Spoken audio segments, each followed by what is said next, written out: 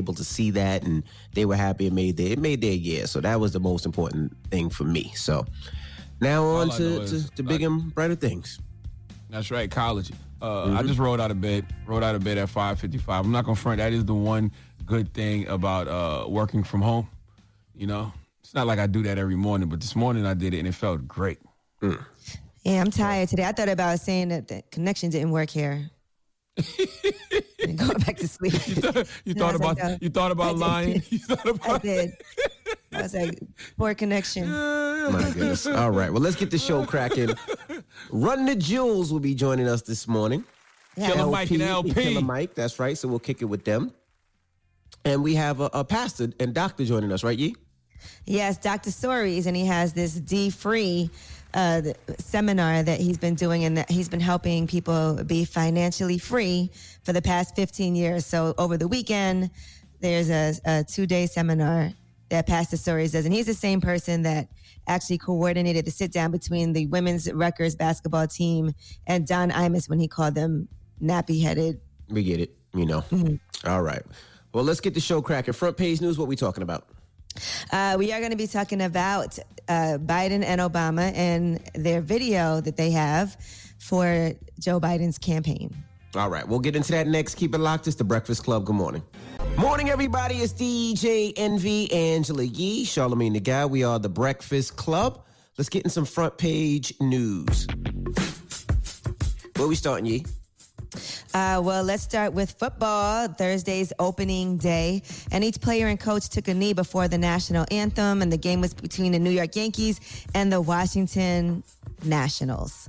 And that was all in support of the Black Lives Matter movement. Each of the teams knelt beside one another and they were socially distancing. And then when they knelt, a clip of Morgan Freeman talking about social injustice played over the loudspeakers. And then they stood for the national anthem. And the park was empty. That's why athlete activism is great. Protest through sports is great. That's why anybody who thought that sports would be a distraction, if you're being honest with yourself, sports is going to be one of the main ways that they keep awareness on all of these issues because the news cameras have moved away, people. Correct. Sorry. They just have. Dr. Fauci also threw out the first pitch. I don't know if you guys saw it, but they're comparing it to 50 Cent because it was was so it that bad? I didn't see it. Was it that bad? Apparently. Goodness. Why do people get mad at guys like Dr. Fauci because they can't throw a pitch, or get mad at guys like 50 Cent because they can't throw a pitch? They're not athletes. It's not easy. Mm-hmm. That's not what they do. You still wanted to at least. I mean, 50's was just ridiculous. 50 didn't even throw it towards the home plate. It looked like he threw it to third base. Like, there's certain things that you know the ball should go that way, and it shouldn't be going to the right. All right, now that doesn't bother me at all. Joe Biden and Obama paired up together, and they did a video. It was socially distanced to talk about the campaign and also discuss what's wrong with our president now. One thing they discussed was health care and insurance. The next stage of this is going to be, if the stimulus can keep people afloat, then we have to deal with recovery. And the recovery is building back, but not just building back, as you've been talking about, building back better. That includes child care, that includes making significant investments in infrastructure so people can make not just a living wage, but a union wage, making sure we have build up an entire new public health system, and making sure everybody has health care. And well, now we have a chance. We can add a public option now. Right. That means economic equity packages for black people, since systemic racism put them in the conditions that they're currently in. So we got to systemically do something to get them out. Mm-hmm. In addition, Barack Obama spoke about how he is confident that Joe Biden will be able to handle this public health crisis. You and I had experience dealing with public health crises. And in each instance, what you and I understood, and why I have so much confidence that you're going to be able to deal with COVID in the way that other countries with our kinds of resources are dealing with it right now, which is smartly. I have confidence that you're going to actually listen to the experts. Yeah. And you're not going to quit on trying to actually bend down the curve of disease and transmission rates.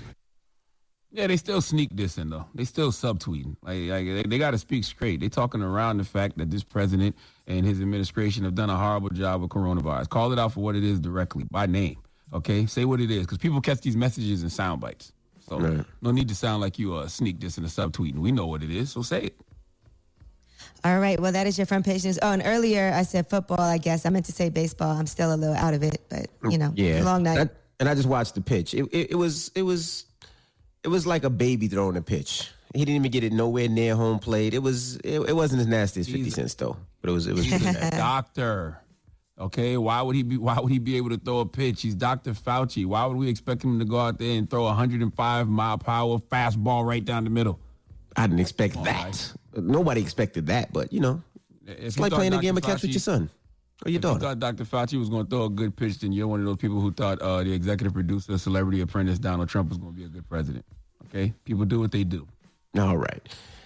Well, that is your front page news. Get it off your chest. 800-585-1051. If you need to vent, hit us up right now. It's The Breakfast Club. Good morning. The Breakfast Club. This is your time to get it off your chest, whether you're mad or blessed. So you better have the same energy. We want to hear from you on The Breakfast Club. Hello, who's this? Hey, you're good. Trav, what up, Trav? Hi, Trav. What's up, Yee? How you doing, boo? Good. How are you? No. I'm doing good. What's going on, Shar? Peace, sis. What's happening? No, I'm chilling. I got actually two things. First, I was going to say the real is back. The Ville is back. The LeBron James of rap, baby. Shout out to J. Cole. He dropped two bangers. Two bangers on you, Charlamagne. Two of them. Man, shut up. You know why I don't respect you? Because you went quiet when he dropped that dud that everybody was killing him over. The little no-name diss. You disappeared. You ain't had nothing to say then. You didn't show up talking about, he dropped the LeBron James on Robert back. Robert bangers. Bro, there was nothing to say about No Names diss. One, No. Forget No Names diss. The record he put out. Oh, Snow in the Bluff? There you go. Man, I was talking about that record the whole day on my Instagram, bro. But anyway, secondly, Tom Hanks. I kind of went down like this little wormhole on him, right? So look, there's this actor that made some very heavy accusations about him, right? And then like he made this video saying that he's not suicidal, he would never commit suicide. And then he jumped off a bridge on Route 66, right, and said he committed suicide. They say he committed suicide. If you go to Tom Hanks' page, Tom Hanks has a picture on his page. There's a glove, and the caption says, it's this open road, and it says, Historic Route 66. Roadkill, ? I hope not. Hanks. It's just scary, man, if you start to, like, it's really looking at, like, Tom Hanks. But, all right, y'all. I think you need to stop being an Instagram investigator. You just put a whole murder on Forrest Gump this morning for what? What did you get out of that? I have no idea what he's talking about. You just called up here and just accused Forrest Gump of being involved with a murder. He got too much time. Hello, who's this? It's Sylvester. How y'all doing, Breakfast Club? Sylvester, good morning. Sylvester. Get it off your chest, Sylvester. So I stayed up. I'm in California right now. I stayed up this late or early because I wanted y'all to drop one of Clue's bombs for AOC and that speech that she gave to Congressman Yoo-Hoo. Drop a bomb for her. I haven't watched it yet. I heard about it. I kept seeing it. That's everybody's talking about it. Mm-hmm. Well, yeah, no, he called her out of her name because she was making a correlation between the rising crime and poverty in New York right now. And even with that being said, I think right now is the perfect time because I think poverty has a direct correlation to the fact that slavery is still legal in this country. And I feel like while we're calling for team names to change and statutes to come down, that like now is the time to call for an amendment of 13th Amendment. Yeah, I agree. And I understand that y'all got to hear things from politicians, but everybody and their mama who grew up in a certain environment knew that once the unemployment rate hit the way that it was hitting, that there was going to be more crime in the hood, sir. That's why we understand the defund the police thing better than a lot of people, because we know what that money will do for those communities. It'll provide opportunity. And you got to get those people's opportunity if you want the crime to come down. Exactly, like you said, if you put certain communities systematically in this place, then it's your responsibility to systematically help them get out of that place. Right. So I just, I hope that you all, and you've done it before in the past, but I think it's a perfect time to reintroduce that conversation that like now we need a little bit more than symbolic gestures, and we have to amend the 13th. Thank you, brother. Right. Get it off your chest. 800-585-1051. If you need to vent, hit us up now. It's The Breakfast Club. Good morning. The Breakfast Club. I'm dialing. Hey, what you doing, man? I'm dialing. I'm calling you. This is your time to get it off your chest, whether you're mad or blessed. 800-585-1051. We want to hear from you on The Breakfast Club. Hello, who's this? Reese. Hey, get it off your chest. Hi, I just wanted to say good morning and shout out to my husband. Our wedding anniversary is tomorrow, so I just wanted to let him know that I love him and appreciate him for all that he does for me. And I can't wait to journey on for the next forever years. Oh, that's beautiful. What's his name? His name is Andrew. Okay. Congratulations, Thank Queen. you guys.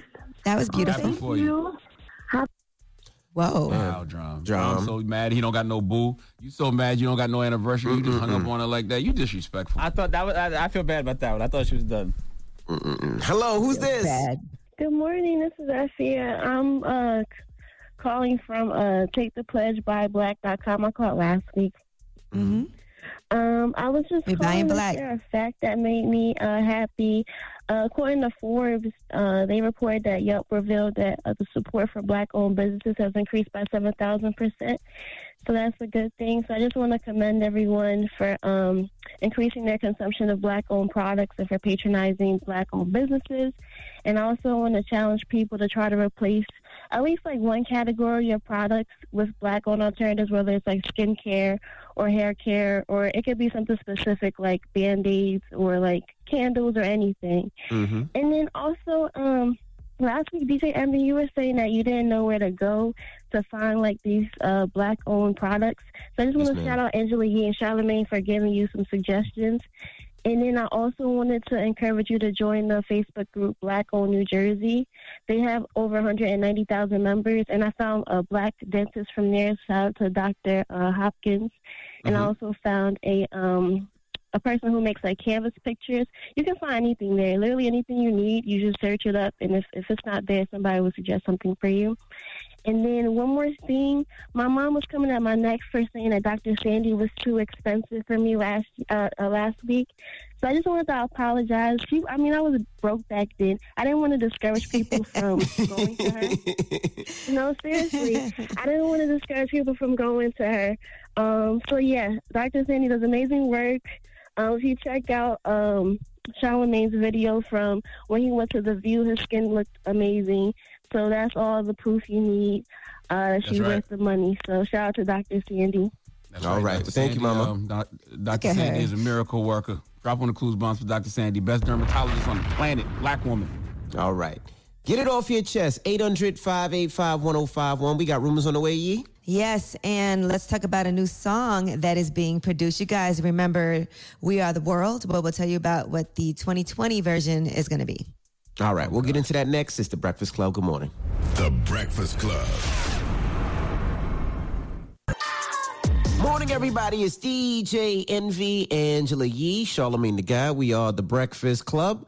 Let's get to the rumors. Let's talk Kanye West. This is The Rumor Report with Angela Yee on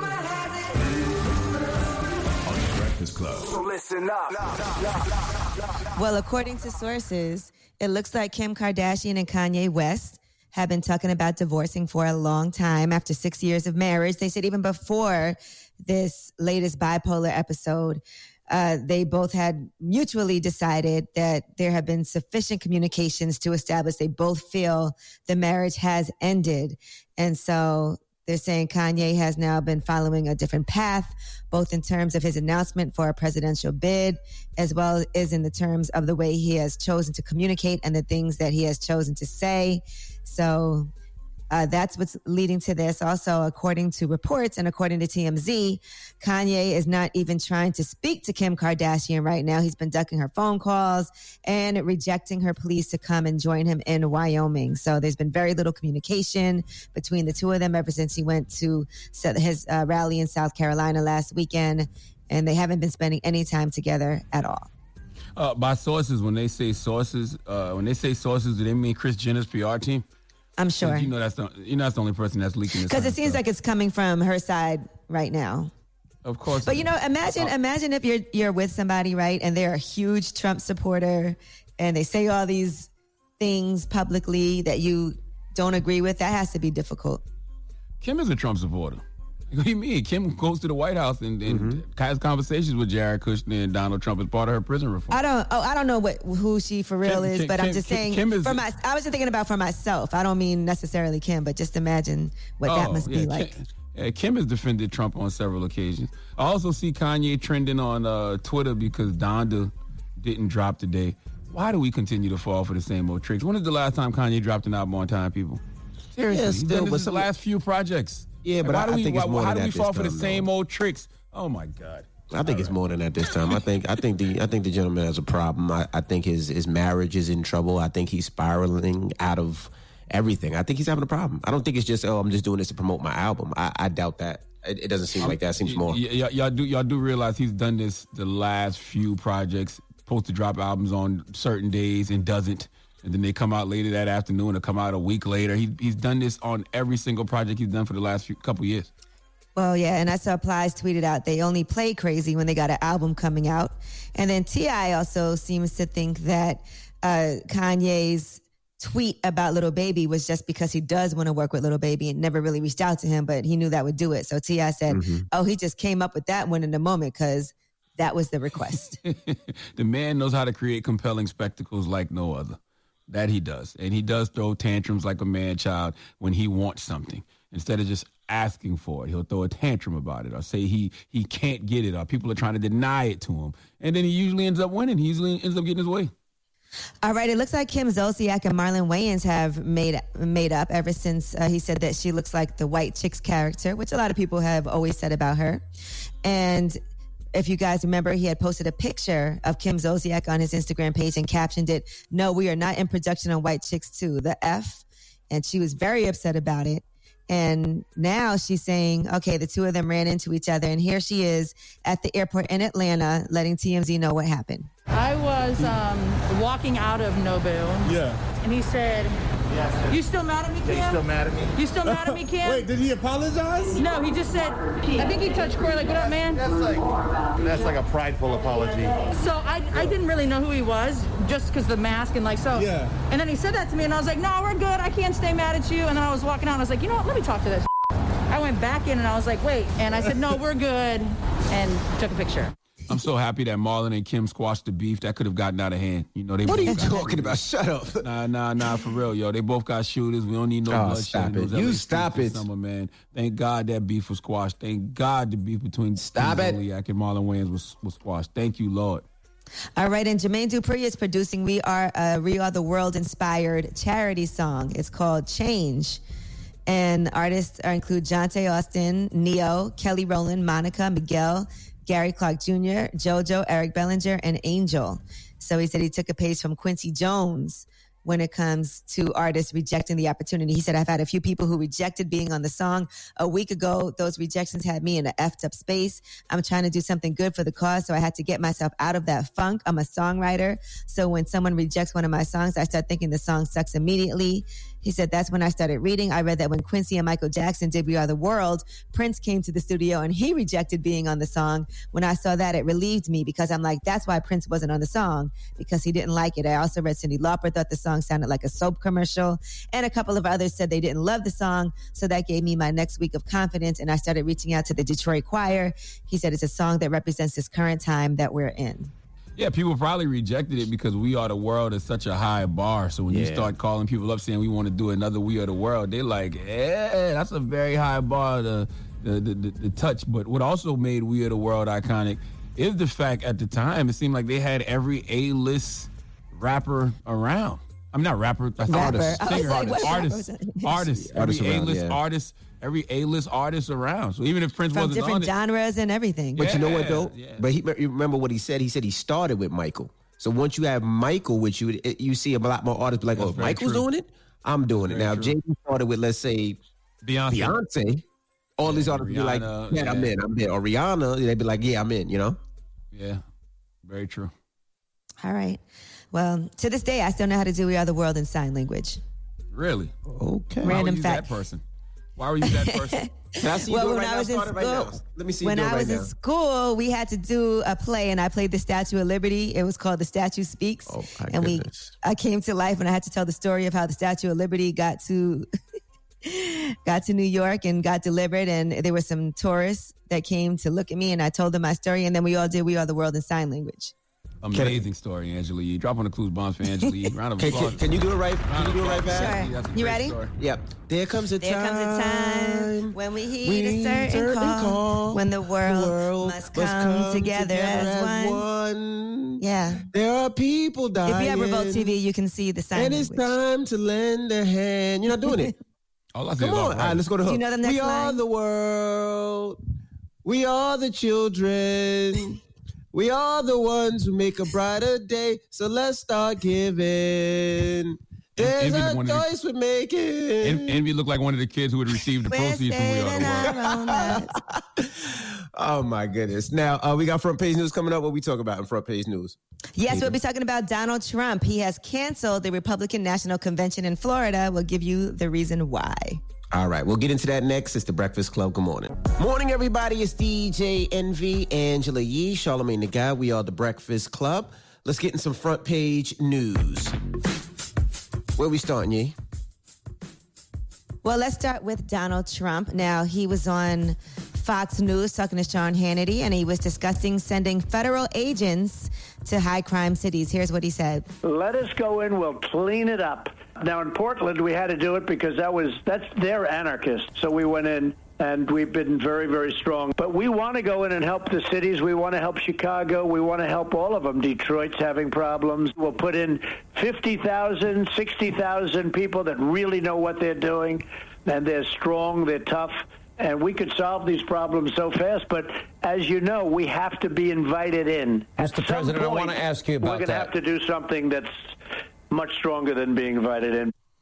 You know, once again, man, these cities don't need force, they need funding. We keep saying that to y'all. If you want to help, don't send federal agents, send federal aid. These people need money and resources. They need to be provided opportunity. There needs to be money put into these cities so they can have job training programs and better schools and STEM centers, more money for mental health services so these kids can deal with their trauma and grief. All you're about to do is go into those cities and traumatize them even more because they already feel like the government don't give a damn about them. Now y'all really about to show them y'all don't give a damn about them. Yeah, that's not a long-term solution at all. Nope. So. And I'm glad that, you know, they want to clean up a mess that systemic racism created, but that's not how you do it. Right? They need opportunity, resources, funding. That's what cities like Chicago need. Come on, man. All right. Donald Trump has also canceled the Republican National Convention in Florida, and that's because of the surge in coronavirus cases. It was supposed to be in Jacksonville, but cases have continued to spike in Florida. So during a briefing at the White House, he said presidential nominating delegates would still meet in Charlotte, North Carolina, which was the original planned location, but that there would be no large events. He said, I looked at my team and I said, the timing for this event is not right. It's just not right with what's happened. To have a big convention, it's not the right time. It's really something that for me, I have to protect the American people. That's what I've always done. Oh, please. Since when did he start making smart decisions and wise choices? Knock it off. You know the irony of that whole federal militarized agent situation? Those same militarized agents will either protect Trump when he refuses to leave the White House on January 20th or escort him out when he refuses to leave the White House on January 20th. Either way, it's going to be interesting. All right, now there are some new guidelines for the CDC, and those guidelines are coming in favor of opening up schools. And these are guidelines on education, childcare, all of those things. They said that children don't suffer much from coronavirus, and they're less likely than adults to spread it and suffer from being out of school. They recommend that local officials should consider closing schools or keeping them closed if there is substantial uncontrolled transmission of the virus. But they've been coming up with these guidelines and saying that we're going to release them for more than a week now after Donald Trump has demanded that they alter their recommendations for opening schools. The CDC director said it is critically important for our public health to open schools this fall. School closures have disrupted normal ways of life for children and parents, and they have had negative health consequences on our youth. The CDC is prepared to work with kindergarten through 12th grade schools to safely reopen while protecting the most vulnerable. Hey, man, my daughter is 12. You got to convince her because my daughter already says she don't feel comfortable going back, and I'm respecting my daughter's wishes, you know, because she's at that age where I trust her instincts, and I want her to learn how to trust her own intuition. So if she feels that way, I'm not mad at it. You know, I just got to make sure she's not trying to trick me because she don't like school. According to the CDC, they also said that children often get food, mental health care, speech, language therapy, and other services at school. And so not being in school can lead to severe learning loss, and the need for in-person instruction is very important for students with heightened behavioral needs. But what about the teachers, though? What about those older teachers who work there and principals and stuff like that? They got to be around those kids all day. The kids may be asymptomatic, but what about the teachers? Yeah, but they still got to, you know, the bad thing is these kids got to go to school so parents could get out and go to work. A lot of these parents can't stay home with the kids all day if they got to go out and make money, if they got to go out and work. So, and it's, you know how difficult it is for a kid to learn at home by their computer and not have, the actual teacher showing them how to do things and all that. It's very difficult. Well, I tell you what, when them kids go to school and then they go back home to their parents and, some of them stay with their grandparents, once again, they still asymptomatic. They can pass it on to those adults. I don't know, man. I just think that they should give the option. Like here in New Jersey, I don't know how it is across the rest of the country, but in New Jersey, they're not even giving you the option to have like online courses, which is stupid to me. Like the school should make it to where if some people want to come to school, great. Those that don't have online courses available. Right.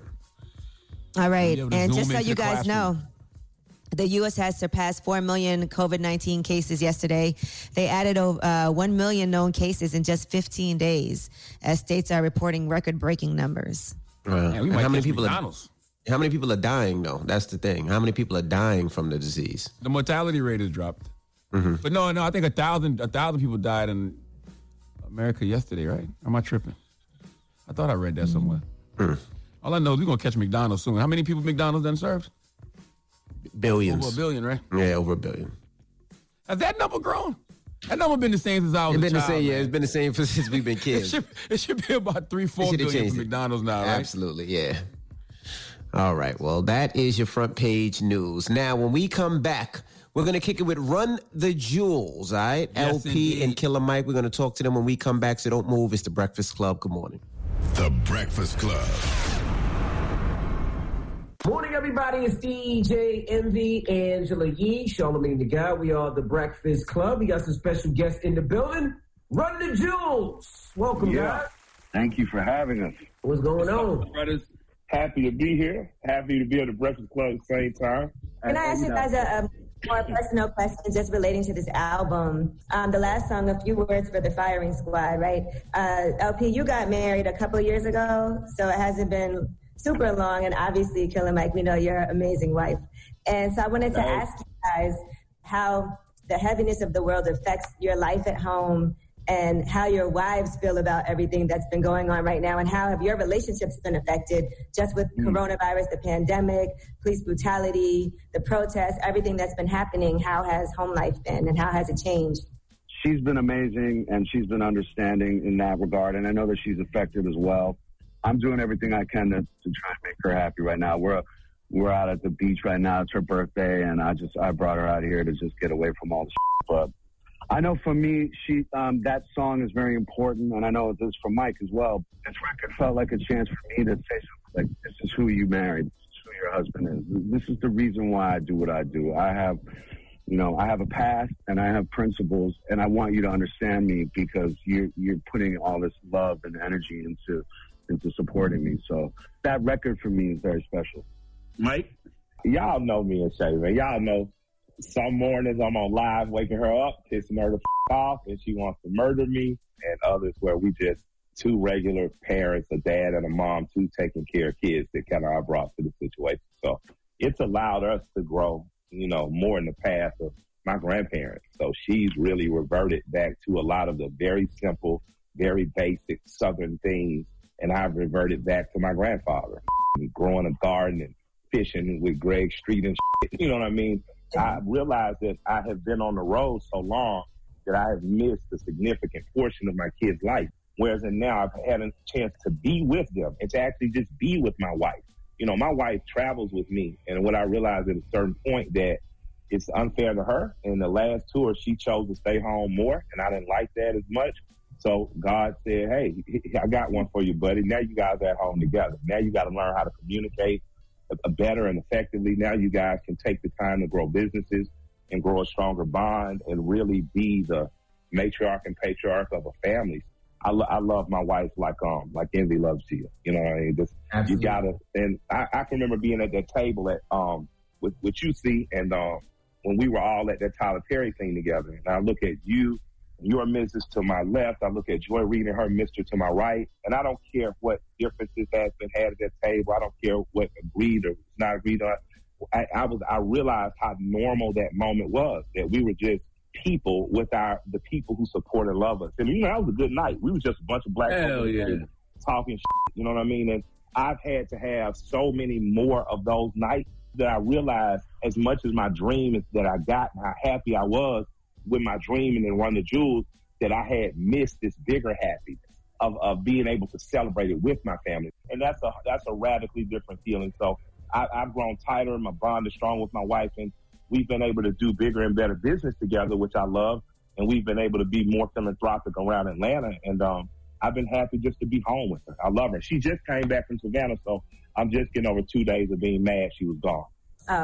She still won't get up and make it to the Breakfast Club in the morning, though, when you guys are No, you should wake Shay up, because I'm actually in my house. Before, Angela, let me know when we got 5 minutes, because she's getting the up today. You can't wake her up right now, right out of her sleep, and put her on camera now. She can mask up.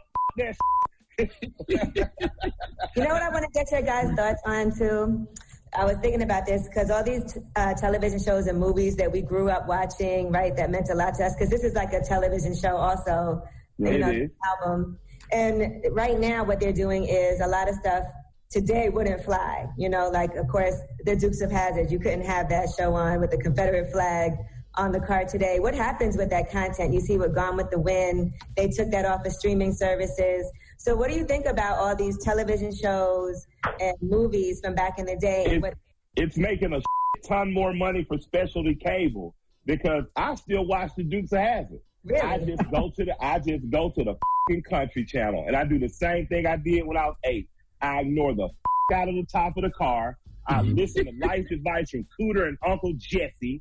I lust Daisy, and Bo and Luke are pretty cool, because you have to remember, as we're only 56 years into freedom as a people with black folk, I've been seeing the Confederate flag my whole life, and it's been benign as a snake with no teeth and no venom. What I've missed and what I'm scared of with television now is I remember learning about race and class in a very powerful way, watching All in the Family, watching the Jeffersons in particular, when George saves the life of that Klansman.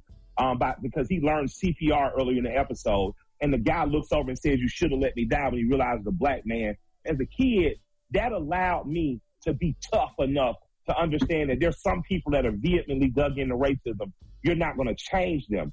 But seeing things that challenge perception around me just helped me grow. I still like shows like A Different World and The Cosby Show. I can separate the show from the horrible things that have been done, but that show taught a lot of boys how to be husbands, brothers, dads. So I still watch a lot of the old shows. Maybe shows like The Chi now are doing that by putting different lifestyles in our face and saying these people exist. They contend. I'm thinking that shows like The Wire have done it, but I don't know where we're going to go the next 10, 15, 20 years, because if we start to be too offended by everything, we stop being willing to be challenged to accept new stuff and be empathetic. Is my opinion.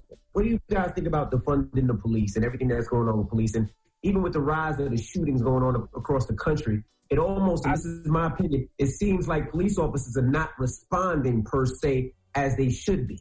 I think we should stop saying triggered words that they give us.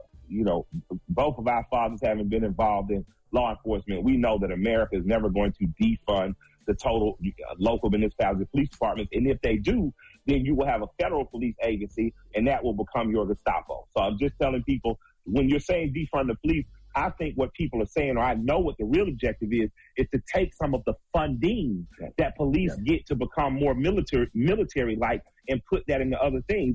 When a lot of this pops off, man, you have overfunded military-like tanks. You have overfunded military-like uniforms and guns and ammunition, and you have underfunded the police athletic league, things that will greater connect the community. You have underfunded loan programs that will allow policemen from a community to live in the communities they police or close. You have underfunded the police payment. Atlanta police, they got a raise this year. They deserved a raise years ago. And there are other things we can fund around education, trades programs, that we don't have to pour so much into our police, essentially making them a Marine Corps on the street, which is not a bad thing to have the Marine Corps. Shouts out to Marines. But we're making them a military force of occupiers versus of servants and protectors of the community. All right, we got more with Run the Jewels when we come back. It's the Breakfast Club. Good morning. Everybody, it's DJ Envy, Angela Yee, Charlamagne the Guy. We are the Breakfast Club. We're still kicking it with Run the Jewels. Charlamagne? I want you to unpack a line for me, man. It's on the new album. I think it's on Yankee and the Brave. He said, I got 1 round left, 100 cops outside. I can shoot at them and put one between my eyes. It shows the latter. It don't matter. It ain't suicide. And if the dude say it was, it's a goddamn lie. It seems like that single answer describes the black experience in America. Like those are the two options. You either kill them or kill yourself. Like unpack that a little bit for me. There's a time that's going to come in this country that if we keep at the pace we're going, that citizens are going to have to decide, is my freedom and liberty greater than the comfort of government control? And living black, you often feel this earlier. You feel the brunt heavier, and people don't have to believe you. But the attitude is that, because the spirit is that I got one book. You know, I'm not going around looking to hurt nobody or be hurt, but at some point, the world is going to mount itself against me in a way where, like that hero versus that coward, Trayvon versus that coward, George Zimmerman, you got to fight to the very death. And that is the black experience for me. The black experience is one like that line wasn't a hopeless line. Sometimes the odds are so far against us that that's what it is. But like Fred Hampton, they're going to kill me. This going to be in my motherfucking sleep. Or I'm just going to kill myself. But I'm not going to give these devils and these predators and these evil motherfuckers the satisfaction of knowing they killed or broken, you know? And if we stand in that solidarity, if everybody does that little bit, a lot doesn't have to get done. You know, we have to understand that the greatest part about this moment of being black or being a part of the proletariat or any part of any people struggle right now is the motherfucking back is on the ropes. They are afraid in this moment. You know, Mike, you mentioned Trayvon, and a lot of these abolitionists, they want to abolish the police and adopt like a community watch program. But when you think about how wrong that could go, what do you think about that? My thing is, what is going to be the vetting system for the community? Will each community decide what their laws are?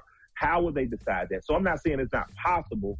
I'm saying, what does it look like for each community? Because the way it looks in Atlanta may be something radically different from the way it looks in Detroit. That's why it's plot, plan, strategize, organize, and mobilize. It's possible white communities do it, but while we're dealing with what we got, what we can do is adjust things. The big thing we can adjust is the 13th Amendment.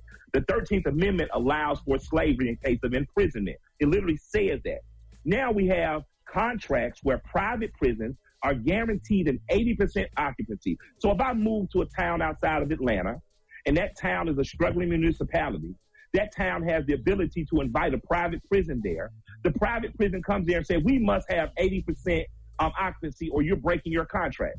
All of a sudden, this town that used to be a town I used to drive through turns into a speed trap, a dope trap. They got 5 police dogs. They searching every car. And people who get caught with 3 grams of marijuana get 1 year. Because that 1 year you're in there helps keep that 8%, and it turns into an evil system where the prosecutor prosecutes for pay. The judges do it. So we have to start to say to ourselves, what does policing look like on the big? Let's get that changed. On the local level, why don't we have community review boards that are empowered to fire police? The way you're ever going to defeat police unions is by using public pressure on politicians and demanding something. You're going to have to tax pensions because it's your money they pay out. So I just want us to just know that as a community, there's never been a more opportune time for you to radically change policing on a local level. Now take that precedent to the polls.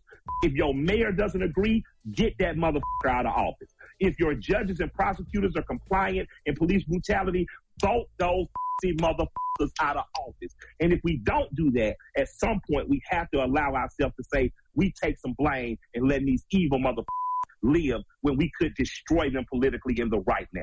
You know, I'm thinking about the Reagan record. And you start off the record like think of the freedom of some bullshit. Will we ever do it bigger? Just keep settling for little shit. I feel like we keep settling for little shit, especially on the federal level. Yes, man. How do we change that? I think it's no better time. I don't think the answers come from 2 rappers that are stoned in the morning on radio. I think the answers come from people. I think the answers come from people like the brother Desmond I was talking to last night, who was getting felons' voting rights restored in Florida.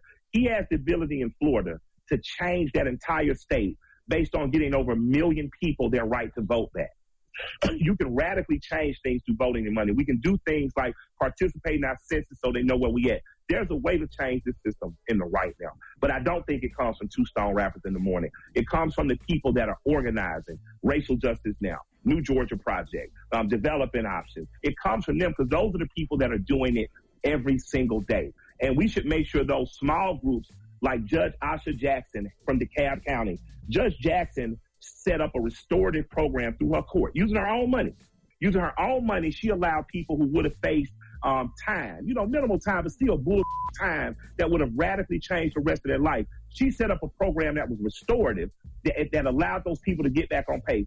Her program is going to be picked up and mimicked by the state of Georgia due to a woman named Miss Ali, who comes out of the juvenile court system in Georgia under Judge Brad, worked with Judge Brad Boyd, who was a friend of mine, who instead of giving my homeboy, who's a gangster disciple, time in jail, allowed to become an organizer and radically change his life to be a husband and father. With these kind of people leading the way, I think that changes. I agree with Mike. Guys, isn't it ironic that we have people fighting to get their right to vote, right? Their rights have been taken away, and then there's people who would say, hold your vote, don't vote. It's just crazy that we have both of those things happening simultaneously. I think that everyone is a little bit confused as to how to proceed because nothing has ever seemed to really work.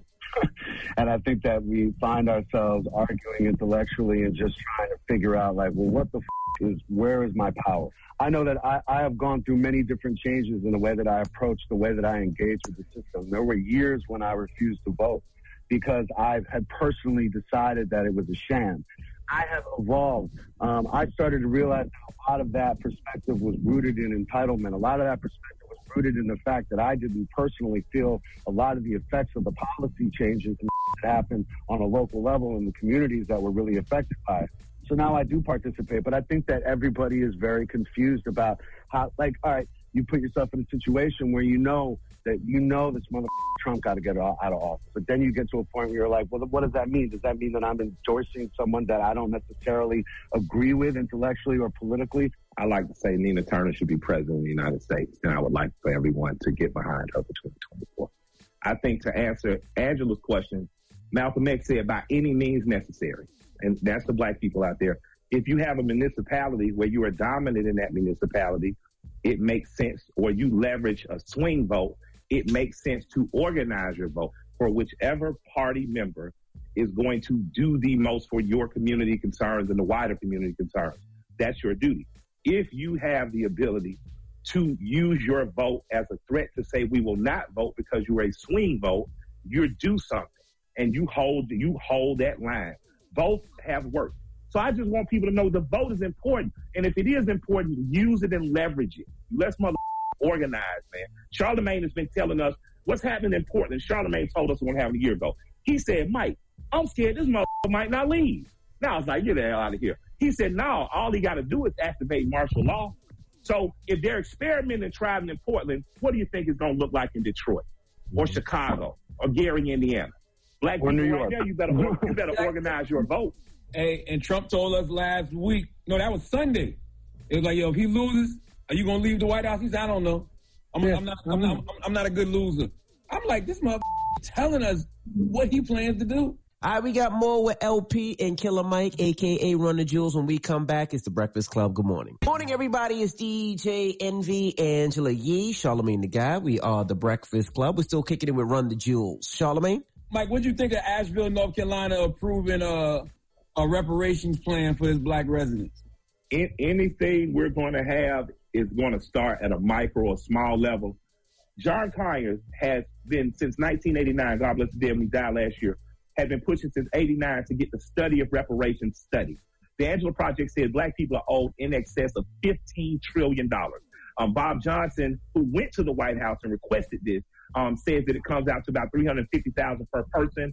I averaged it at maybe about $450,000, $500,000 even. But not only would it be a cash statement, you'd have to figure out how much land people should get, how much education, tax incentives breaks, something to truly make up for 250-year head start to try to put us here. And everyone knows that if our community is stronger economically, the greater community is stronger. And that's just not me saying that.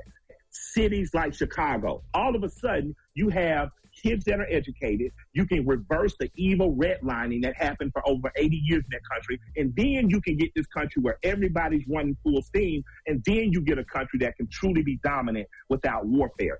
Wow. I know y'all got to go. I know LP on vacation. I want to ask y'all one more question. Run the Jewels is a critically acclaimed rap group.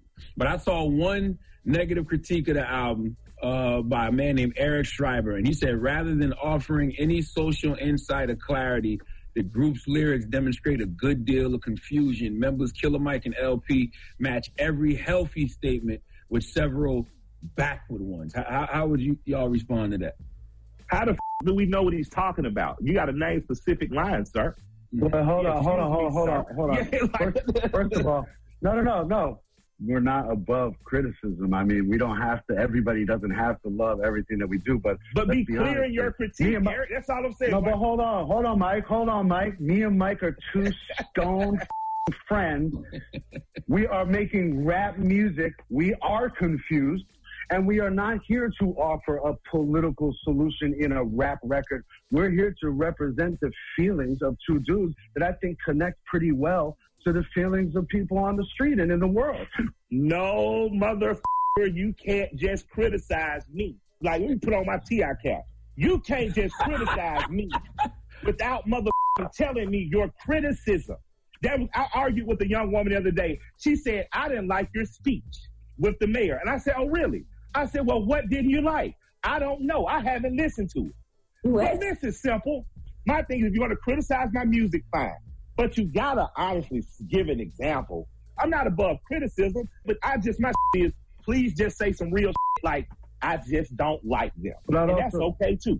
So forgive me for being passionate, but my real work, L's real work, benefits the world in a real way because you're watching a movie on audio.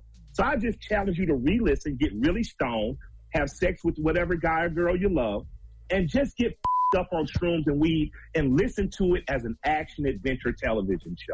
So there are going to be moments of morality. There are going to be moments of utter perversiveness and up and weird shit. But if you allow yourself to suspend the disbelief of Jamie and Mike, and you'll meet them after the show, but just get into the characters of Killer Mike and LP, I just want to say, listen again, and we'll do lunch. And then if you don't like it still, you can just say, I don't with it. I will say his critique is a little off, though, because he even talks about Killer Mike's speech in Atlanta when exactly. He doesn't with Mike. He doesn't. I don't like Mike.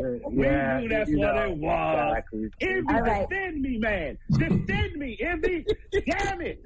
I don't listen to those people. If I did, man, it would be driving. Envy, I got to shout this out right quick. You've been riding a bike, right? So correct. I got to give a shout out to my man Bear, Courtney Bear Seals. He's just a man. He's getting me into it. There is a beige, brown, and black bike coalition growing in this country, and you are a leader. I love you. I am leading the way. And I gotta shout out State Bicycle Company because we raised a good amount of money for protest and Black Lives. Mattering, we did that through a Kill Your Masters BMX bike that we did as a one-off. There were only two. I have one. But we're going to produce that bike, and we're going to do some more good in the world. So Bear got me on the bike. It's Bear Mossby. And seeing you next to a Ferrari and a bike said, maybe I should take this seriously. So I'm enjoying it. I'm getting my cardio up. I'm losing weight. And you know what? It's a time just you and the boys go out and you're doing something positive. You're just riding it. You look good, man. Why can't the women go out there? They can. They're absolutely positive. Because there's women out there riding, and they will outride me in a minute. But all right. I see Shayna's still not up. Hold on, I'll be right back. Man, don't do that to her, Mike. No, leave her alone. Leave her alone. Don't do that to her. What you did, G? Listen. Hey, you got to get up. Angela says, why aren't you up? No, don't do Shay like that. Oh, my goodness. Hold on. You want me to bring the phone in here? You want me up? Hold on. We got to take Don't do that to Shay, Mike. She got me. Just got there. She got an $11,000 bed. What you talking about? Look like the man. Hold on.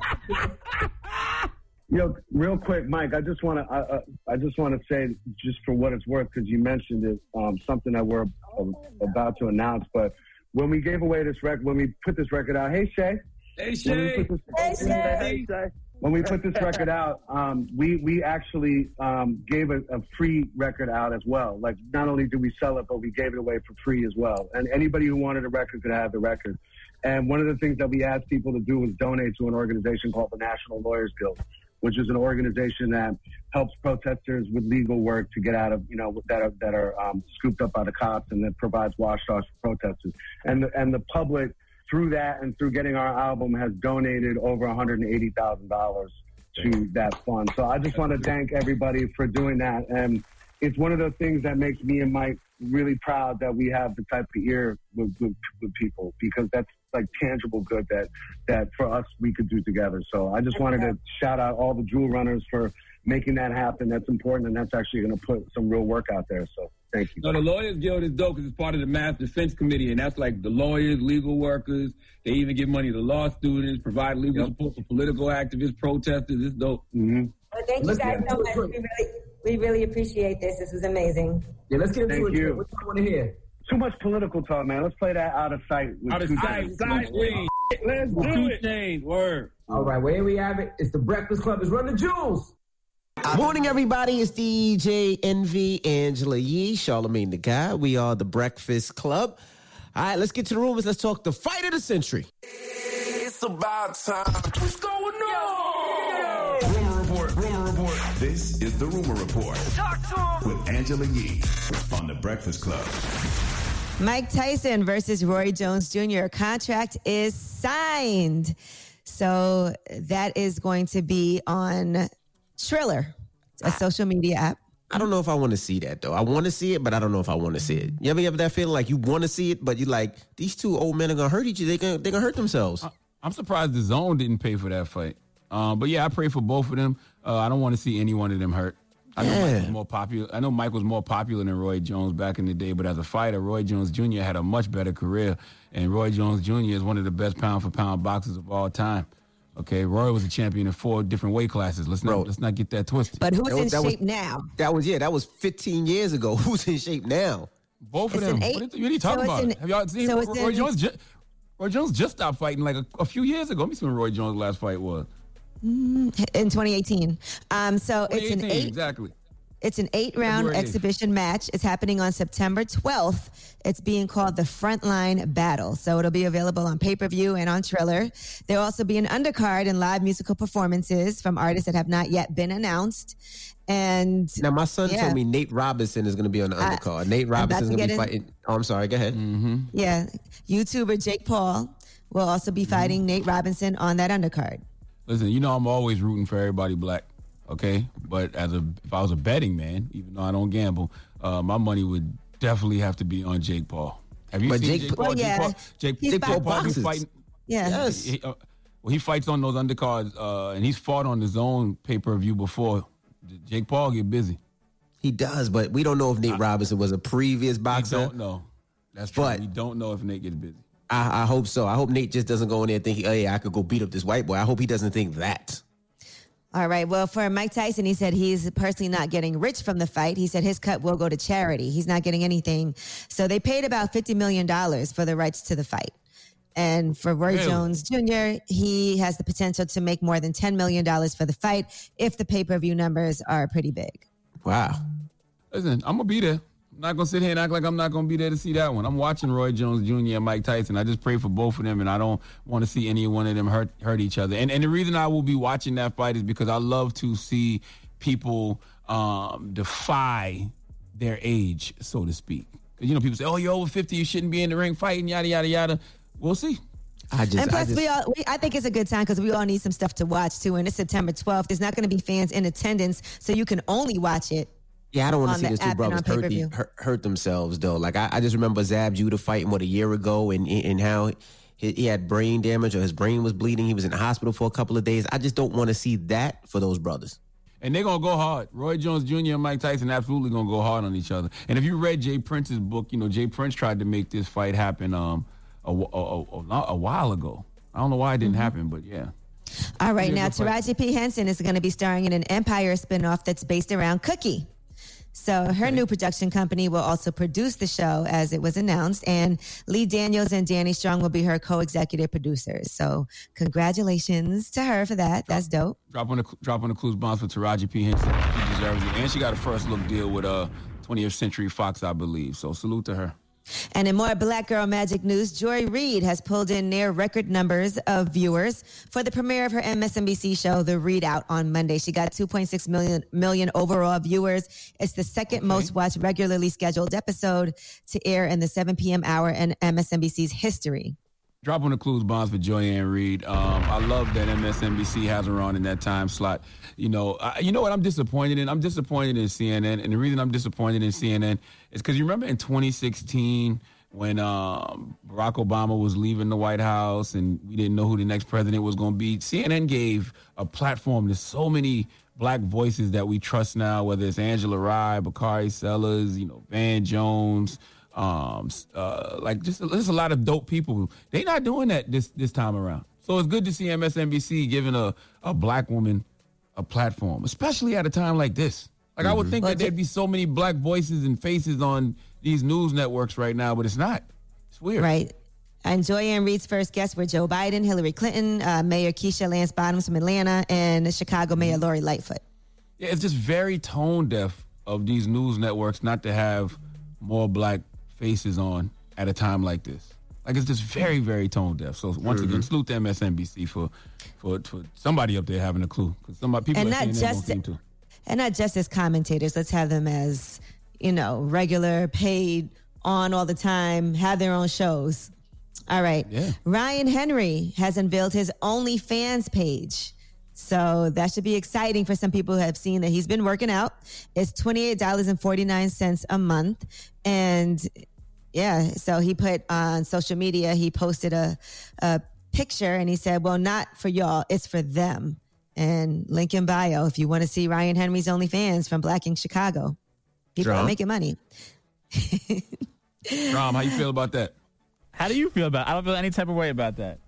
Now, let's be real. A lot of people are under. Wow. That's so defensive. Ruby Rose made $100,000 in 2 days on OnlyFans. And her content was very PG, and it's a lot of the same content she already posted on her social channels. So it wasn't nothing crazy. So it's not all X-rated. And Ryan Henry said that he's going to be doing only PG cooking content. So it's not nothing risque like that. How you feel about Ruby Rose? I'm a fan. Mess with that. Two totally different. Your energy shifts totally. When I asked about Ryan Henry, you got all angry and defensive. Ask you about Ruby Rose, you're like, I'm a fan. No, because one speaks to my interest and one is just a random. I don't know why you pulled me into the Ryan Henry conversation. Wow, Drum. All right. Thou who protests. And The Dream also used OnlyFans to promote his album to his last album, Sex Tape 4. So just How the you FYI. feel about that, Drum? I mess with The Dream. I like it. Oh, so you like his OnlyFans? That's dope. Oh, okay. So you like The Dream's OnlyFans. All right. He's on there shirtless. Why are we going down this road? I don't understand. Now, I do want to say, if you guys road. do subscribe to any OnlyFans pages, Bobby Lights has an amazing one if you have an opportunity to see his. Trump. No. You want to go down Bobby's Old Town Road? All right, I'm Angela Yee, and that is your Rumor Report. Brought to you by Black is King, streaming July 31st. Experience the new visual album from Beyonce with music from The Lion King, The Gift, a celebratory memoir that reimagines the lessons of The Lion King. Black is King starts streaming July 31st only on Disney+. All right, thank you, Miss Yee. Now, Charlamagne, who you giving that donkey to? Let's talk stupid executives, culturally clueless executives. It amazes me that people can systemically do things to hurt people, but can never systemically do things to help people. We'll talk about it. We need the Washington football team to come to the front of the congregation. We like to have a word with them. All right, we'll get into that next. It's the Breakfast Club. Good morning. Just don't be a donkey, because right now you want some real donkey. It's time for Donkey of the Day. So if you ever feel I need to be a donkey, man, hit me with the heat. Did she get donkey today? Please tell me. Absolutely. I have become donkey of the day. The Breakfast Club, bitches. You're a donkey. Donkey of the Day for Friday, July 24th goes to the Washington football team. I say Washington football team with a question mark. I know when you heard me say that, you said, what is the Washington football team? Now, I looked it up this morning. Washington, D.C. is home to 22 flag football teams that play under the D.C. Gay Flag Football League. The D.C. Defenders of the XFL began playing in February in D.C.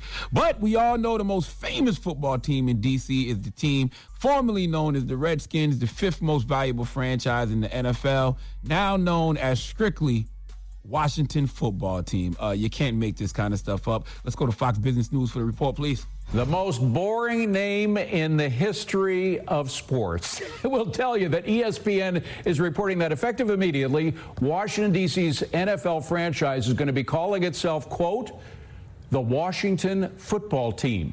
pending adoption of a new name. Now, I've heard of unemployed people being between jobs.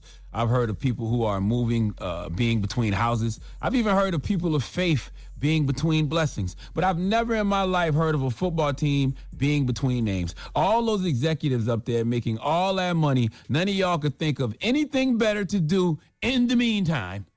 Okay? Y'all didn't have any better entertainment for the halftime show. In fact, during this intermission, we didn't even need a performance. We could have just went to get snacks. Okay? Y'all couldn't think of nothing better? I understand Redskins is offensive. Okay, I'm glad they're changing the name, but bruh, they have been the Redskins since 1933. In fact, they were the Boston Redskins, and then when the franchise moved to D.C. in 1937, they became the Washington Redskins. So 83 years you have unapologetically been the Redskins, ignoring everyone who said that name was offensive. But now all of a sudden, it's such an immediate need to change it that you just decided to be Washington Football Team. Only person who ever changed their name to nothing was Prince. But at least Prince had an interesting symbol. Y'all could have done that. Okay, y'all could have said y'all the Washington Football Team and then gave the world a great logo. That could have worked for the moment. I would have rather seen that in the meantime, okay, than what y'all did, which is nothing. I'm also not mad at the simplicity. Sometimes we complicate things by giving it these extravagant names, but you can't just be Washington Football Team. You have to add a the. So Washington, the football team, like Chance, the rapper, or Benny, the butcher, Tyler, the creator. The changes things. Chance rapper, Benny butcher, Tyler creator, right? Okay. Washington Football Team. That all sounds stupid. But when you add a the, Washington, the football team, that sounds kind of hard. Now we might have something, okay? Redskins have a lot of fans out there, all right? That DMV area reps hard for their squad. Taraji P. Henson, Kevin Durant, Wale, Dale Earnhardt Jr., they love their Redskins, and they deserve better than this. And furthermore, the name should be a no-brainer, okay? You've been offending indigenous people all these years, offending Native Americans all these years. Sit down with some Native Americans and come up with something that they all find empowering. And boom, you got your name. It's really just that simple. How is it so easy for y'all to systemically offend, but you cannot systemically uplift? And I don't think you understand the impact that this no name change has on black and brown people. All right, there is a comedian named Donnell Rollins. You may have heard of him. Ashy Larry. Okay, you know Ashy Larry, right? Whenever there's a comedy show and it's like Monique and Friends, Dave Chappelle and Friends, he's always one of the friends. Yes, that guy, right? Funny individual. Brings a lot of joy into people's lives. And currently, he is miserable. All right? More miserable than usual. Sick over Washington Football Team, okay? When you script the team's identity, when you script their name, you script the identity of the fans. They feel nameless. They feel lost, okay? What are they supposed to do with years and years of merchandise? And in D.C., you have to be specific about what football team you're talking about because like I told y'all earlier, they have 22 flag football teams that play under the D.C. Gay Flag Football League. So right now, brothers like Donnell Rollins are not okay, okay? They're sick. Literally. In fact, a welfare check had to be done on Donnell Rollins because of this no name change. Okay, a brother who had to perform the welfare check called up and told us what happened when he had to do a welfare check on Donnell Rollins due to Washington's no name change. Okay, listen. I was in the hotel, and so we had to do a welfare check. So I go in the room, and I turn the corner, and he's laying butt naked in the middle of the bed in a fetal position. So at this point, did you know it was Donnell Rollins? Yeah, I knew. So then after that, I smacked the side of the wall. I'm like, bam, I start smacking the wall. All of a sudden, he wakes up. He's like, oh, my God. Wow. Pray for our brother Donnell. Pray for brother Ashy Cheeks. Pray for all Washington fans. Once again, Washington Football Team, sit with some Native Americans. All right, same way you use the slur that offended Native Americans all these years, find a name that empowers Native Americans, indigenous people. And if you don't want to do Native Americans, just find a name that uplifts and empowers a marginalized community. All right, D.C. was known as Chocolate City. All right, they're still known as Chocolate City. Okay, so maybe name it something that empowers black people. But literally, all you culturally clueless executives who work for that franchise, your mindset should be We offended for 83 years with Redskins. Let's uplift and empower with the next name. Simple. Please give the Washington football team the sweet sounds and the Hamiltons. Oh, now you are the donkey of the day. Ooh, you are the donkey of the day. Yee-haw. Yes, man, and please, man, pray for Donnell Rollins. Today, let's do hashtag pray for ashy cheeks. Hashtag pray for ashy cheeks. I mean, just we want to send some positive vibes, you know. Okay. So go to Donnell Rollins on Instagram. You know what I'm saying? He's not really active on Twitter. So at Donnell Rollins on Instagram, and, you know, just go into whatever his latest pictures are, the pictures he posts all day, and just put hashtag pray for ashy cheeks. You know what I mean? Brother, they had to do a welfare check on our brother because of this name change. Some people take these name changes seriously, man. All right. All right. When we come 7 years old. He's been a Redskins fan for a long time. He sure has. All right. Well, thank you for that donkey today. When we come back, Angela Yee, who we kicking it with? We have Pastor Soaries joining us. He is the senior pastor of First Baptist Church of Lincoln Gardens in Somerset, New Jersey. He also is the former Secretary of State of New Jersey and the former chairman of the Federal Election Assistance Committee. And he has this financially free series that he does. Everything is free online classes. And this is an initiative he's been doing for 15 years. So they are actually going to have a virtual conference this weekend, and he'll be talking about that. And you can go to mydfree.org for more information or to sign up for this free webinar. But Pastor Soaries will be joining us. All right. And we'll kick it with him when we come back. Don't move. It's The Breakfast Club. Good morning. The Breakfast Club. Back.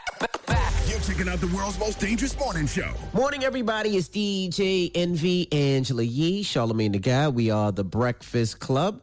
Now, we have a special guest joining us. Now, break down who this is, Yee.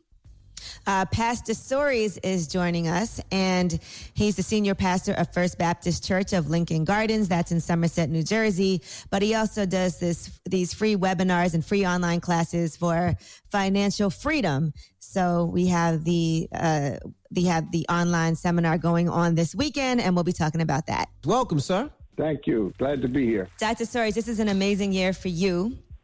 Okay, because first of all, with the First Baptist Church of Lincoln Gardens, what's happening this year? Well, I plan to retire in November. Woo! If coronavirus lets me. I was wondering, are you still planning to do that? Because I know you said last year in November you were retiring.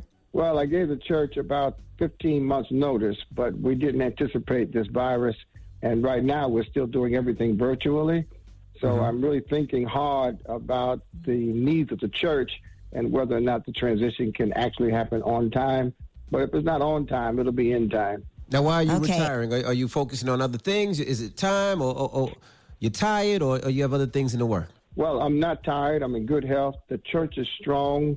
We've got 5 generations that are regular participants in the ministry, and I think it's time for me to transition while things are strong. You know, who wants to hold on to the point where the thing is almost dead and then they try to bring somebody in to revive it?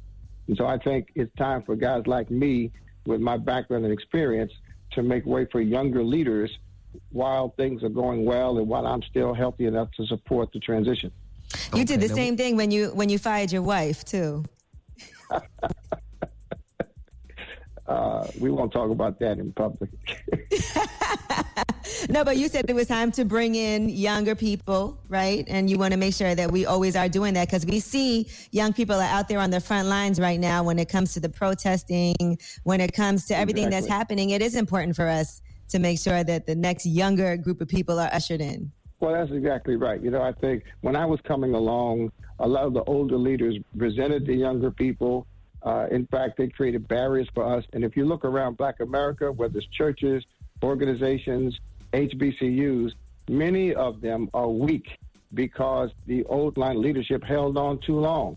And I think what we're responsible for is transitioning out while we can still breathe and talk and create and be resources to younger people. For instance, the activists today, young people are doing what I did back in the 1970s. I was protesting police brutality, putting cops in jail. I've got experience. I've got knowledge. but it's not my role to jump out in front of the camera and on the mic to lead these protesters. So now I donate money to the protesters. I give them strategic advice. They're using my church on Saturday to start and finish a march, and I'm teaching the young activists. I'm lending support, but I'm not trying to hold on to the microphone and be in front of the camera. Now, what is the Free Global Foundation? What does the foundation do? Well, thank you. It's D-Free, and the foundation teaches churches, community organizations, Greek letter organizations, how to use a strategy to help their members become financially free. The strategy is based on the books that I've written, based on my own experience. As I said, I was an activist in the 70s. We didn't use the word woke back then, but, we used the word conscious. But if I update it, I was woke, but I was broke. I was leading protests, but I was getting calls from bill collectors. I was on Gil Noble's TV show, Like It Is, all the time, talking about black power, black liberation, but I had no insurance, no savings. And when my father died at 47, my 44-year-old mother became a widow, and if my father had not had insurance, I could not have supported her at all. She'd have been homeless had she depended on me. So I lived for about 12 years, paycheck to paycheck, credit card to credit card, and I was flaunting a lifestyle that looked one way, but I was living a reality that was completely different. And so in that sense, I was a hypocrite because I was considered an emerging young black leader, and I was leading social protests but had no financial footing at all. And so D-Free is a description of a strategy. It starts with minimizing debt, pay as you go. It continues to focus on delinquencies, pay your bills on time. We spend billions of dollars a year just on late fees because we're not organized. And then delinquency, living with a budget below our means. And when we talk about financial freedom, when we talk about black economic strength, we often talk at the top, we talk about supporting black businesses, which is good. We talk about owning black businesses, which is good. But the reality is, if we're living above our means, if we're paying last month's bills with next week's check, if we have nothing saved, and if we have no strategy for increasing our credit scores and our savings, then we're just talking. We've got hashtags, but we've got no real strategy. The foundation trains organizations for free, and we spread the curriculum. We have a strategy, we have a curriculum, we have tools, and we give them away for free. What do you tell people today during this pandemic? Because, usually they say, you should have enough for maybe 3 months or 6 months in your account. But obviously that a lot further than 6 months, seeing what's going on out there. So what do you tell people now with trying to save and trying to survive and trying to make sure they are okay? Well, the people that I'm close with, I told you so, because we've been preaching this now for 15 years. This is our 15th anniversary of the brand and the strategy and the curriculum. And while I don't want to beat people down, the fact is we've been begging people for 15 years to watch what you spend, to spend strategically, to save money, to live below your means, and to identify strategies for increasing your wealth. We don't talk enough about things we can do with what we have. And so that's number one. Number two, as I mentioned, if you look at the stock market, when you talk about the stock market, you generally think about rich white people. But right now we're on Zoom. If you had bought one share of Zoom stock in February, you'd have paid $70 for it.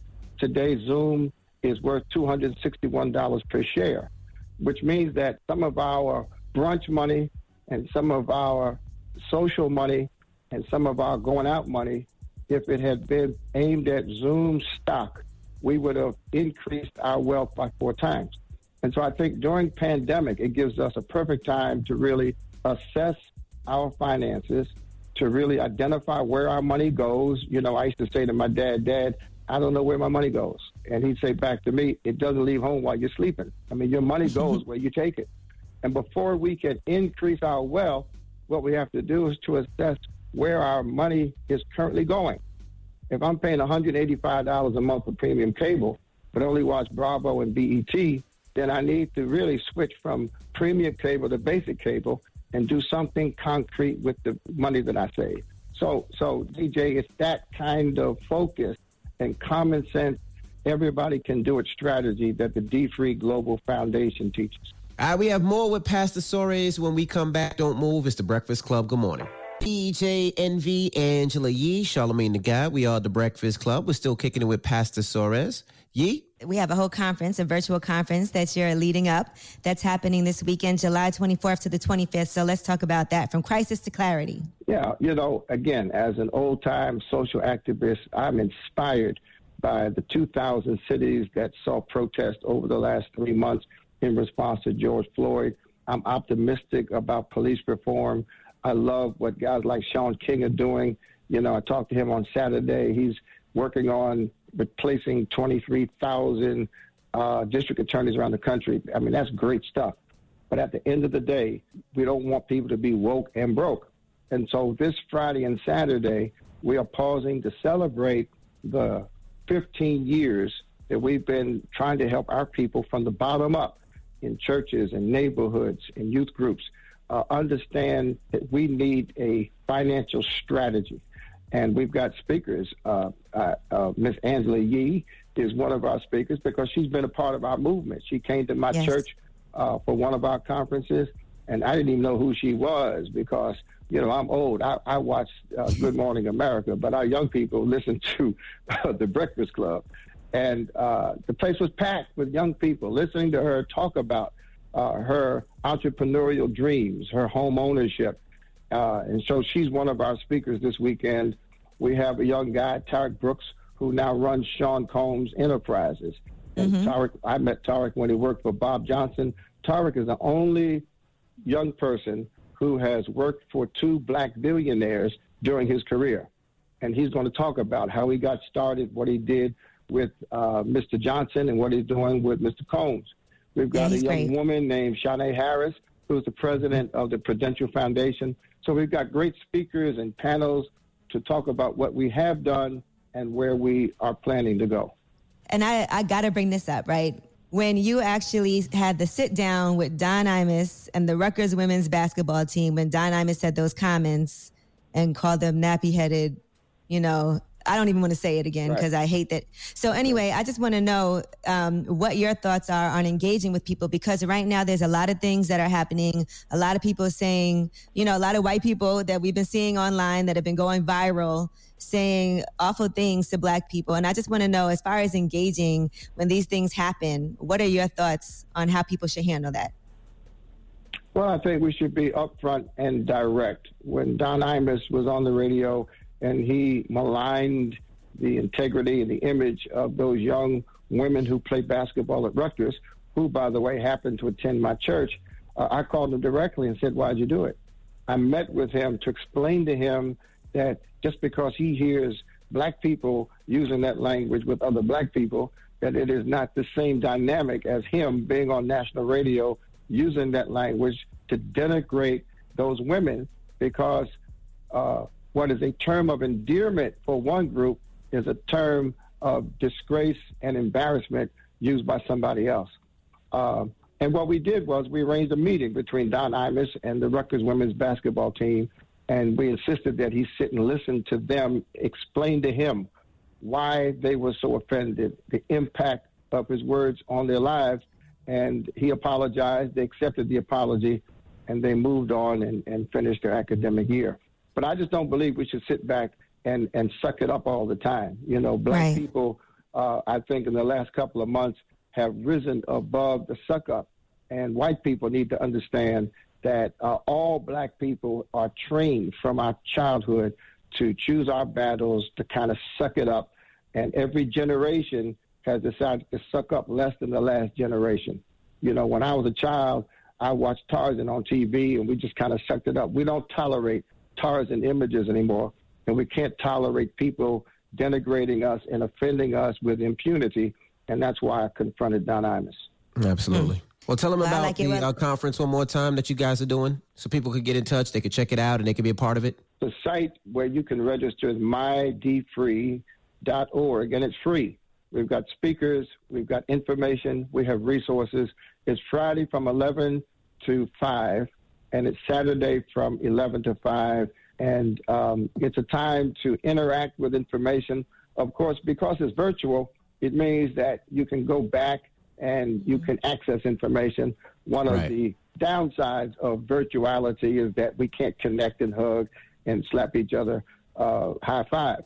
But the good news about the virtual is that our content remains alive for as long as it's available. And so we're very excited about it. I'm grateful to what the Breakfast Club does. Angela has been our strongest link. But, you know, you not only deal with gossip, but you deal with gospel. You not only focus on entertainment, but edutainment. And it's because of resources like these that we're able to spread the word, empower our people, and uplift a generation. Despite all of the onslaught of hatred and barriers, our history and our heritage is such that we've always managed to do things for ourselves when others were opposed to us. And so thank you for the opportunity. Thank you for the support and for the work that you do. Well, thank you, Reverend. We appreciate you for checking in, and good luck this weekend on the conference. Thank you, Pastor Soares. God bless. The Breakfast Club. Everybody, it's DJ NV, Angela Yee, Charlamagne the Guy. We are the Breakfast Club. Let's get to the rumors. Let's talk logic. It's time. She's spilling the tea. This is the Rumor Report with Angela Yee on the Breakfast Club. Yeah, so Logic put out his album, No Pressure, and I saw that the song Soul Food 2 has been trending since yesterday, so here's a part of that for you. Conversations with people, crazy how one day the legends forget that they equal on this under pressure sequel. We not taking it back, we keeping it pushing. People scared of change, but you'll find me deep in the cushion. Even when I win, it feel like I'm losing. Listening to beats in the Beamer cruising. I think I got another hit, I can feel my body bruising. What's the conclusion, or rather my hypothesis? I'm darker than Gotham is, like reading Nostradamus at 90 degrees. You better believe I know how to turn a profit with ease. Let me tell you how old I am. I thought that there was an actual Soul Food 2 movie coming out, like with Big Mama and all of them. I had no idea they had anything I to ain't do gonna with front. album.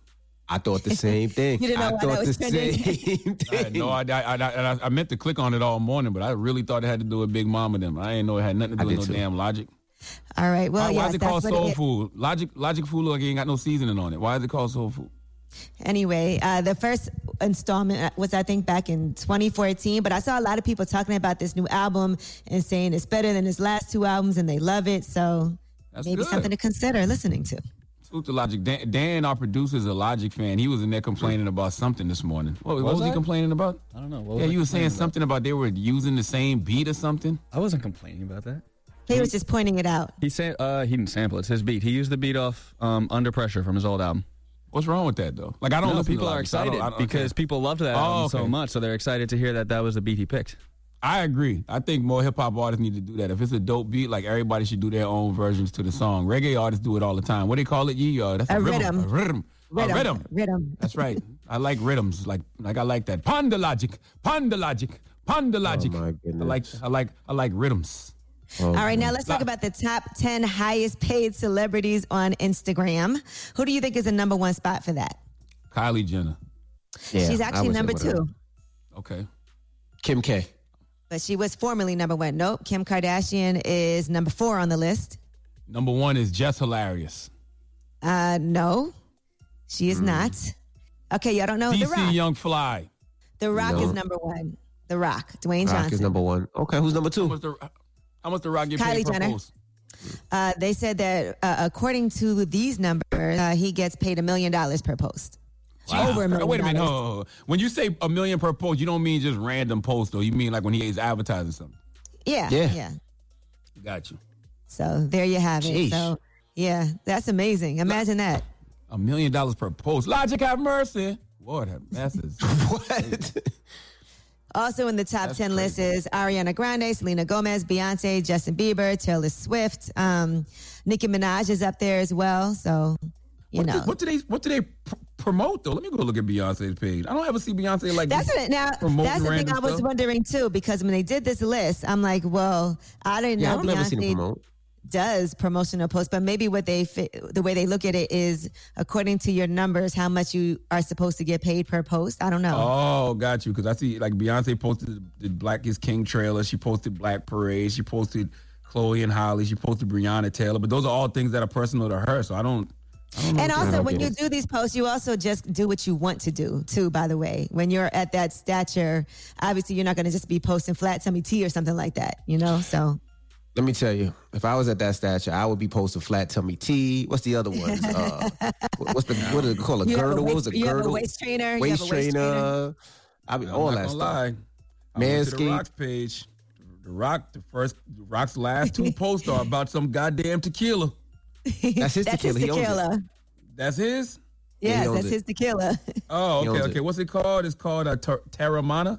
Terramana. I love tequila. I'm a tequila drinker. I would love to try that reposado. Do they have Terramana reposado?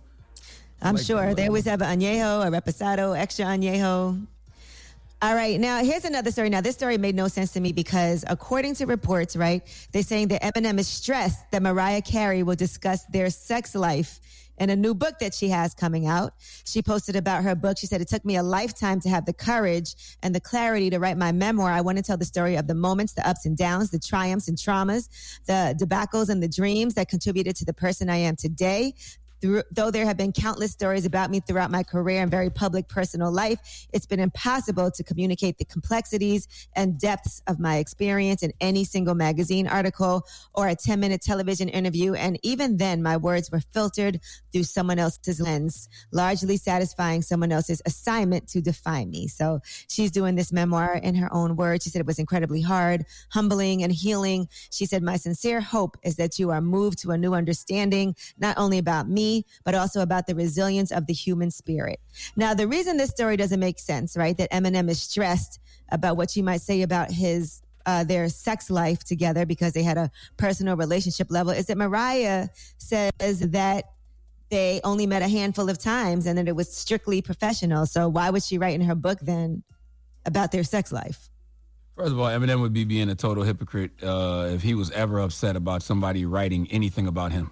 Okay, that is true. That is facts. Yep. Eminem has written a lot of things about a lot of people, but there's no need to be stressed unless you're doing things in the bedroom you're not proud of. I mean, what's the worst Mariah can say? M's terrible in bed. He got a little PPE. She put a knuckle in his like. What's the worst that she could say? Like, none of that'll hurt him. What if it's all 3 of those things?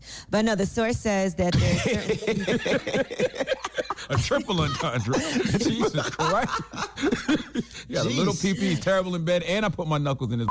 Then I would be mad at Mariah for shaming him. That's sex shaming. And yeah, but I would be a little nervous if I was Eminem. I would be a little nervous of all those things. For yeah, what? Man, Eminem rapped about him and Dr. Dre having unprotected sex. This whole time, I've been lying my ass off. Me and Dre been out the closet effing with hats off. And then Dre comes in with the suck it Marshall ad lib. Like, come on, that's Eminem. Nothing can hurt him. No words can hurt him. Right, that's why I don't believe the story. They said that he's stressed out that Mariah's going to say that he was bad in bed or a selfish lover because he's always been insecure about that. But Mariah says she never slept with him. So why would she even say that in her memoir? Wait, where you getting these sources? Cite your sources. Well, I saw this all day yesterday, but this is from the Jasmine brand. But I saw this on a lot of different sites also. Hey, I just want y'all to know, too, that The Rock was advertising an ice cream called Salt and Straw. I seen that ice cream. His, too. I don't know if that's his, but they gave him $1 million if that's what it was. I seen that ice cream post. He posted about this tequila a lot, but that makes sense because it's his. Okay, hold on now. Voss Water. He's got a Voss Water post. Millie. Okay. I'm not going to lie. The Rock kind of thotty. He's advertising French toast. French toast too? He's like a flat tummy tea model. He advertises a lot of stuff I didn't know. Voss Water. Listen, right now we're all working from home. Yeah, we working from home. I'm not mad French at toast. $1 million a post. I'll take it. I want some of that tequila though. Terramana. Mm-hmm. I'm gonna get some of that. Don't they sell that in the store? And by the way, since you brought up ice cream, I just want to say I normally can't eat ice cream because of my lactose issues, but they do have this amazing dairy-free ice cream that I've been having that I just want to recommend to people. It's called Daiya, Daiya. It's dairy-free, and all their products are, but I'm just putting it out there, not an ad or anything. It's just something I've been having that's amazing. All right. If y'all care.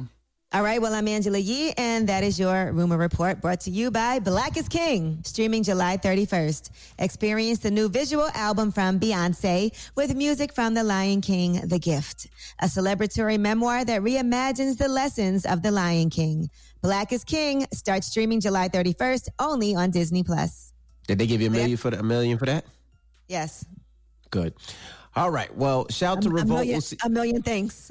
Okay. Well, shout to Revolt. We'll see you on Monday. Everybody else, shout to Jeezy. This weekend is the 25th anniversary of Thug Motivation 101. Woo! One of the greatest hip-hop albums of all time. If you don't think so, debate your mother, because I ain't got time. All right, so we're going to do it all about Jeezy this morning, all about Thug Motivation 101. So get your request in. It's The Breakfast Club. Good morning. Morning, everybody. It's DJ Envy, Angela Yee, Charlamagne the Guy. We are The Breakfast Club. Now, shout to LP and Killer Mike for joining us this morning. Run the Jewels. Yeah, that album is out, RTJ4. So make sure you go scream that, however you get music. And I want to say, too, man, happy early born day to my niece, Nyla Simone. Nyla Simone's born day is tomorrow. Drop on the clues bombs for young Nyla. Okay? Happy birthday, Nyla Simone. I don't know how old she is. I think like 24 tomorrow or something like that. But wow. Yeah, salute to young Nyla. There you go. All right. When we come back, we got the positive note. Don't move. It's The Breakfast Club. Good morning. Morning, everybody. It's DJ Envy, Angela Yee, Charlamagne the Guy. We are The Breakfast Club. Now, Yee, what are you doing this weekend? I know you're doing a conference, right? Yes, mydfree.org, my the letter D, free.org. And we're talking about financial freedom, and there's a lot of people that'll be on speaking. So if you can't watch it live, you can also watch that online afterward, but it's completely free for you to sign up and watch. All right. Now, Charlamagne, you got a positive note? I do, man. I want to tell everybody out there, evict that victim mentality. Okay, let go of all that. All right, your past does not have to poison your future just because you've been through some hurt and pain, or perhaps one or more of your dreams have been shattered. That doesn't mean God doesn't have another plan for you. Okay, God still has a bright future in store for you. So evict that victim mentality, deal with that trauma, and do what I do. Pray and go to therapy. Breakfast Club, bitches. Y'all finished or y'all done?